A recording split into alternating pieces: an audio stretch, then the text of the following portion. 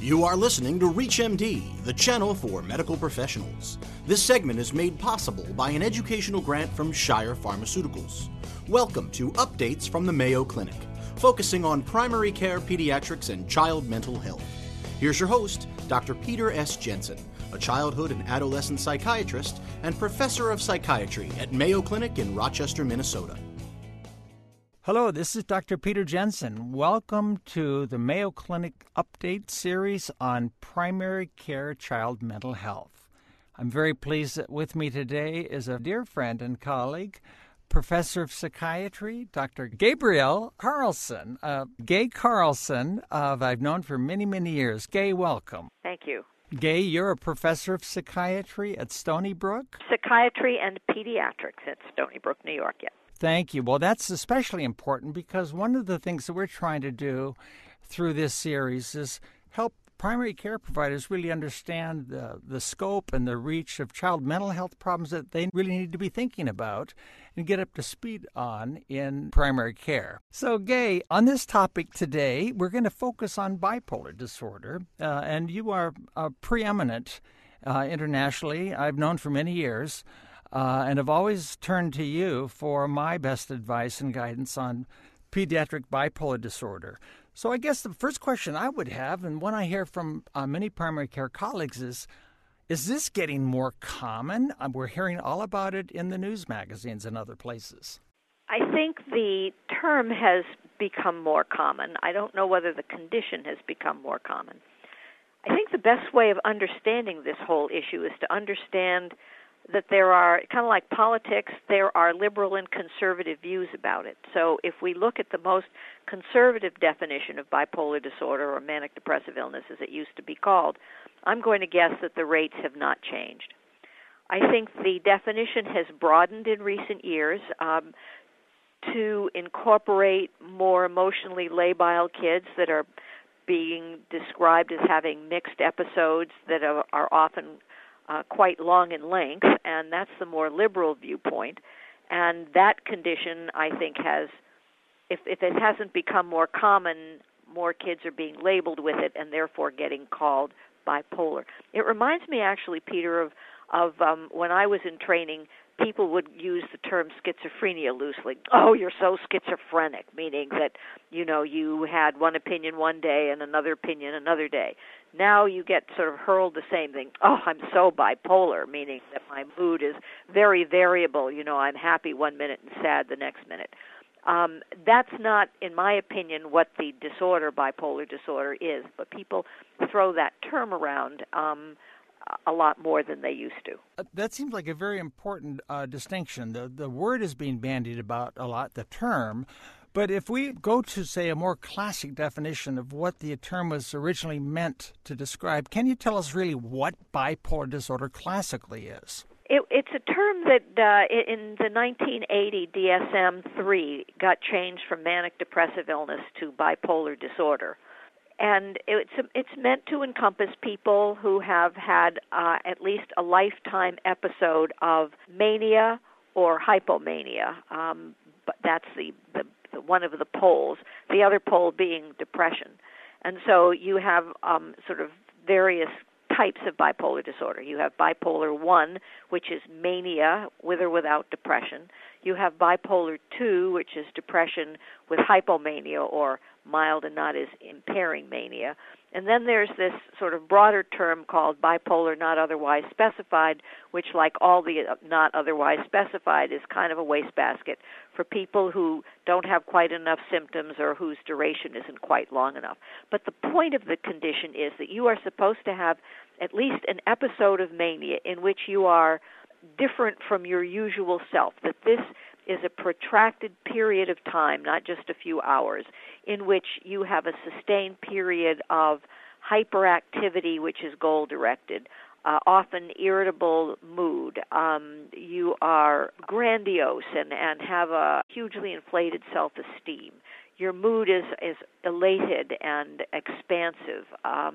You're energetic and everything is racy and hyper, and you're thinking fast and talking fast and moving fast, and you're just so full of energy you don't feel like you need to sleep. Who needs to sleep anyway? You're just kind of up all night and you're energetic.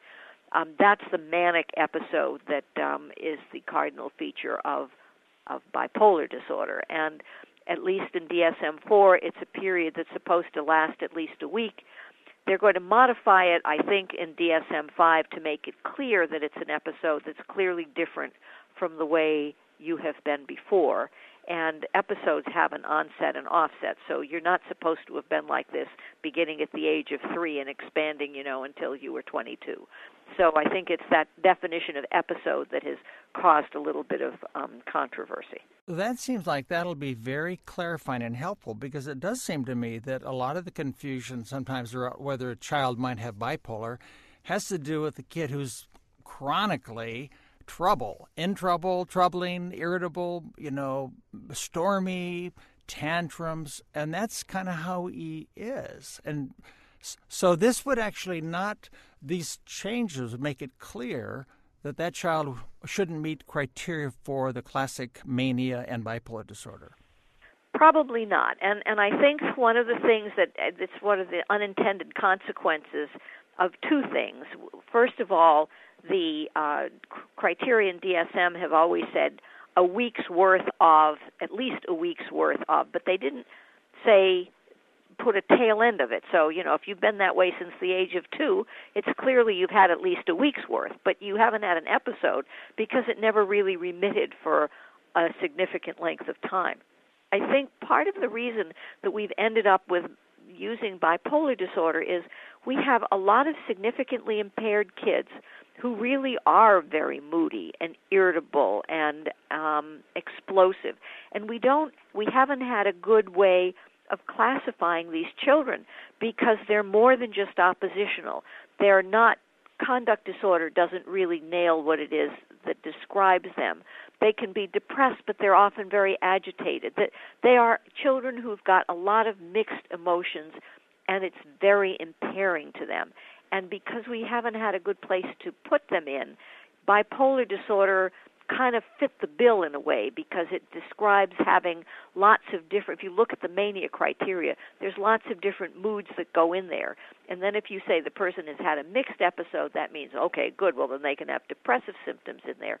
And so that seemed to have afforded a diagnostic home for some of these kids.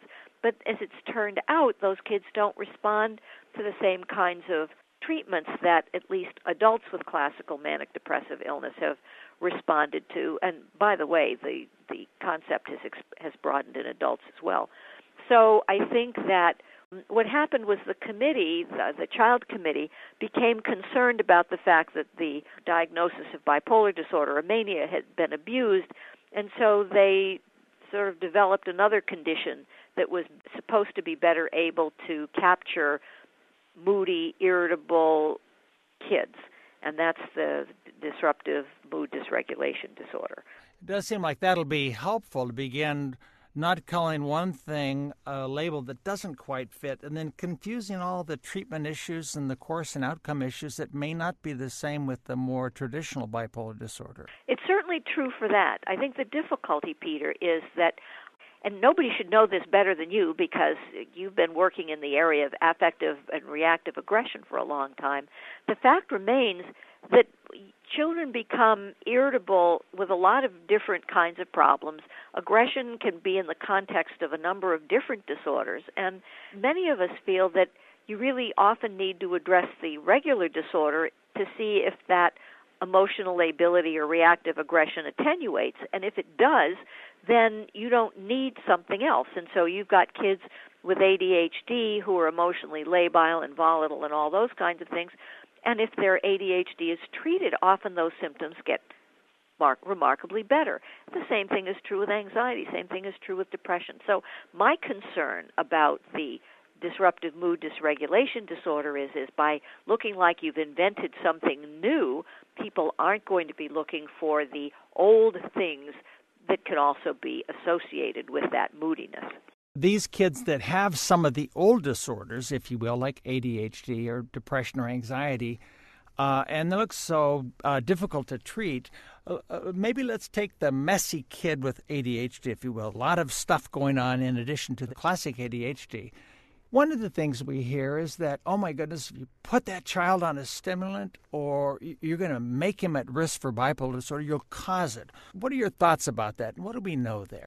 Well, here's where the liberal versus conservative viewpoint comes in, and I guess if we're going to have disclosures, my disclosure is I'm kind of a conservative in terms of any of this business. My thinking is that ADHD is a much more common condition. You remember in medical school we heard the if you hear hoofbeats, don't think of zebras. That when I was trained with ADHD, the symptoms were hyperactivity, impulsivity, distractibility, and emotional lability. So to me, that emotionality part is often part of the ADHD. It was ignored in DSM-3 and 4. It's only in the secondary symptoms, and that was another unintended consequence, because by ignoring that, people lost the fact that that's really intrinsic to many kids, not all, but many kids with ADHD. So going with the if you hear hoofbeats, don't think of zebras, my feeling is that if you have a history that looks like the person has ADHD, even if they're moody, I will treat the ADHD first. And I will have a discussion with a parent, if, for instance, there's a family history of bipolar disorder or whatever, and I will say, here are your choices. We can treat the ADHD, and we can see whether it responds to the stimulant or ADHD medications. If it doesn't, or if the child really does look like he's getting worse or getting manic, we can stop it. There is no evidence that treating somebody's ADHD with a stimulant makes you have something that you wouldn't otherwise have had. It's kind of like the tick business that we used to have years ago, where we became aware of the fact that ticks were really pretty common, and stimulants don't give you Tourette's. They may exacerbate your tick disorder, but they don't give you something you weren't going to have. So we're talking with Dr. Gay Carlson, professor of psychiatry and pediatrics, an expert in bipolar disorder. She's at Stony Brook University, and we're talking about bipolar disorder and some of the confusion in the field about, is this child bipolar or is it something else? Okay, let me ask you, are there tools that the primary care provider, since we're focusing on them, might use to help them sort out the bipolar child from this messy child that you described that may fit this new diagnostic category? I wish there was an easy answer, Peter. This is not one that I think I expect a primary care doc to be able to sort out. What he has or what she has that often I don't have is a longitudinal picture of the kid. And so if the doc has known that kid since he was knee-high to a grasshopper, that person's often in the position to be able to say, this kid is just a bigger version of what he was at 2, 3, and 4.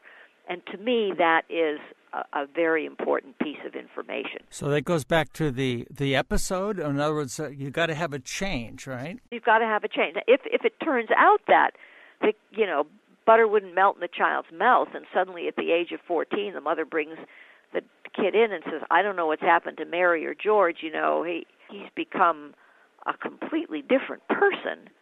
That change there, to me, is probably the most important, thing that I can hear. It says to me something new is going on. Maybe it's a mood disorder. Maybe it's something else. But at least it's not, same what different day. So I think that the longitudinal information that the doctor has is often a much better set of circumstances. This is not a diagnosis that I could make easily. That it takes me several meetings. It takes me careful history. It takes me a long time doing it. There's just not an easy way of doing it, Peter, and I know there's not enough child psychiatrists going around. But there's just not a simple and easy fix. People will say you can use a questionnaire like the mania rating scale, or the Manny Pavluri has a child mania rating scale, and there's another scale that Eric Youngstrom uses. That's okay for somebody who is manic right now. But if somebody had a mania a year ago, there's no rating scale that's going to pick up something that happened in somebody's past. So be careful about rating scales. So, for our listeners, it does seem like many of them will have seen depression, but this issue of mania is very interesting. What does a manic episode look like? A full-blown manic episode in a child that you'd say, whoa, that is mania. Well, you certainly see it much more in peripubertal and older kids, at which point what you see is somebody who is like a train going down the hill at 90 miles an hour. I mean, they are very energetic, and they've got all sorts of ideas, and they're talking fast and moving fast, and they may be feeling perfectly fine, thank you very much, and then you tell them to, sit down and do their work, or that you're not going to do what you want them to do, and you get this big explosion.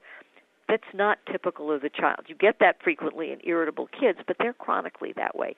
It's the change here that really makes a difference. And one of the points I wanted to make in terms of if there's something a primary care doc can do, I've given this advice before, and forgive me, it may not be what you wanted me to say, but for me, if I were a primary care doc, wherever it is you live, I would call your local university and find out who the experts are. And if you get a kid like that, I would say to the family, if you have to go to Boise, if you have to go to Salt Lake City, if you have to go to Kansas City, if you have to go to Stony Brook, if you have to go to Pittsburgh, if you have to go to some place or another that isn't to meet with an expert, do that. That's really the best thing you can do. I can then work with the person. Maybe we can figure out how to treat your child. I can, call that person back. We can come up with a treatment plan. But you really need to get an expert to do the diagnosis. Gabe, before we leave, any final things you'd like the primary care provider to know? I like that last point, but what would you add to it in terms of maybe things that concern you about kind of this spate of diagnosis and rush to treatment, sometimes with some of these powerful agents that we're not yet quite sure really work for these kids who aren't bipolar? Okay, here's my take-home message, Peter. I'm not concerned with using the atypical antipsychotics with kids that are either irritable and explosive and haven't responded just to stimulants versus they have a manic episode. That's not my problem. My problem actually is they don't work as well as I wish they did, but we don't have anything better. The important part is how long you keep the person on the medication. What comes with a diagnosis of bipolar disorder is the fact that you have a lifetime condition, okay? And that carries a very different burden than saying your child is moody and explosive now. I'm not sure exactly what's going on. We have to keep him in school. We're trying to keep him out of the hospital. We're going to do some things to see if we can modify the condition and calm things down, and we will revisit it periodically because we know from research that you've been involved in that after a certain number of months, sometimes these things get better. The person's gotten into another kind of treatment. The depression has resolved itself. You've gotten a different classroom. Things have gotten better. You don't have to be on the medication forever. So it isn't so much the fact that you're avoiding one type of medication versus another. It's the fact that the bipolar disorder carries the burden of, I know what's going to happen to this person for the rest of his life. The other condition, whether it's a DMDD or something else with the irritable mood, doesn't have that sort of certitude with it. That's wonderful, I think, cautionary advice that really helps us think about our long-term treatment planning for these children. We've been talking with Dr. Gay Carlson at Stony Brook University on the topic of pediatric bipolar disorder. This is your host, Dr. Peter Jensen at Mayo Clinic. This is the Mayo Clinic Update series on primary care child mental health. Thank you for listening, and tune in again. Thank you for listening to Updates from the Mayo Clinic. And thank you to Shire Pharmaceuticals, whose educational grant makes this program possible. For more details on the interviews and conversations in this week's show and many others, or to download this segment, go to reachmd.com/Mayo Clinic.